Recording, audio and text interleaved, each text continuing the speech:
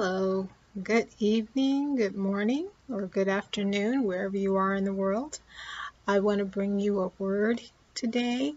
Um, if you're a seasoned Christian, you may know some of these things, but if you're a new Christian, you might find this interesting, especially with the times that we're living in right now. It's very important to have clarity on what God is saying. Um, you know, in order for us to make it into the kingdom. Now, here's my thought, and this is to everyone. What are your motives? When you say that you are a Christian, you have to examine your motives. The Bible tells us to examine our motives, and that's not the topic, but it is important to the topic at hand. So the topic at hand is how we talk all too often about how we are not perfect.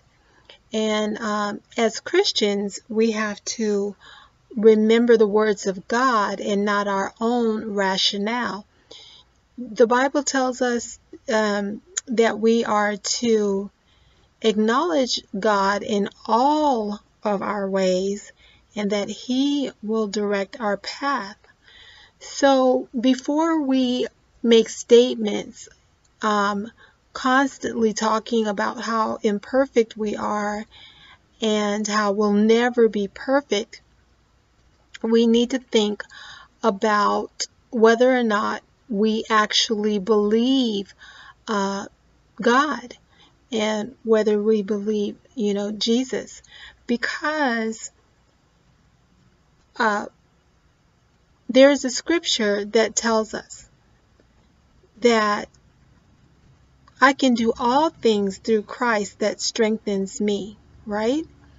So, since we know that this is what God is telling us, then why are we constantly saying that we are not perfect and how we'll never be perfect and there's no perfect church and so on and so forth? Again, when the Word of God tells us that He's coming back for a church without spot or wrinkle. So, do you get the pattern of what I'm doing here? I'm measuring what man says against what God says. And if we're Christian, we're supposed to do what God says. Now, there is a doctrine of grace that is all too, well, I won't say it's all too popular, but it's very popular. And the Bible does speak of grace, but I often wonder if there's a large misunderstanding in the definition of grace when it comes to the Word of God. My thought on the idea of grace is that God is giving us mercy. He sent His Son, Jesus, to die for us so that we would have an opportunity to be reconciled to Him. That's grace. And also God gives us grace in allowing us time to get our act together to become holy and righteous, and you may think on these things and you say, well, what about this person and they didn't get this much time and that, but God is fair and God is loving and He knows what He's doing.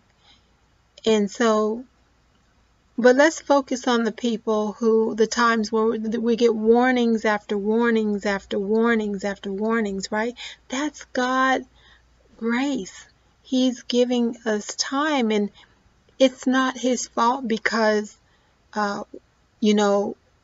many let their flesh get in the way and they allow themselves to be deceived into thinking that these opportunities were just mere coincidence. They're not mere coincidence, and you know it, especially if you think about the times where you were going through something and you heard somebody talk about it on the radio, and then you look up at a billboard and you'll see something with that word that reminds you of what you're going through, and things of that nature. That's God sending you signs. If he were to actually just out and out speak like he did in the times of the Bible, we might not be able to handle it. Although in the times that we're in right now, he is beginning to whisper. You hear that small, still voice whispers. So, there are many ways that God shows his grace, and he wants us to make it. He wants us to have success. He wants us to be with him. The problem is our flesh. The flesh can rationalize everything. And it's really good at it. Sinful flesh. We can really rationalize behaviors and to make it seem things are okay. And one of the biggest tricks, I believe, of the enemy is to rationalize sin and saying that we're not perfect and God understands. So I'm going to give you a few scriptures because I want to keep this short because I do have some things I need to do. But I need to be obedient because this is very important. You're important. We're important to God, and you are important. It's just that I'm making dinner, guys. I don't want to burn it. Okay, so that's the only thing. But so I'm going to give you some scriptures. The ones that says I can do all things that Christ that strengthens me is Philippians 4:13. And God, let's see, be holy as I am holy. 1 Peter 1-16. God is coming back for a church without spot or wrinkle. Ephesians 5:27. And last but not least, the scripture, this is the one that's very, very, very enlightening to this whole doctrine of grace. 1 Corinthians 6-9. These will not inherit the kingdom of God.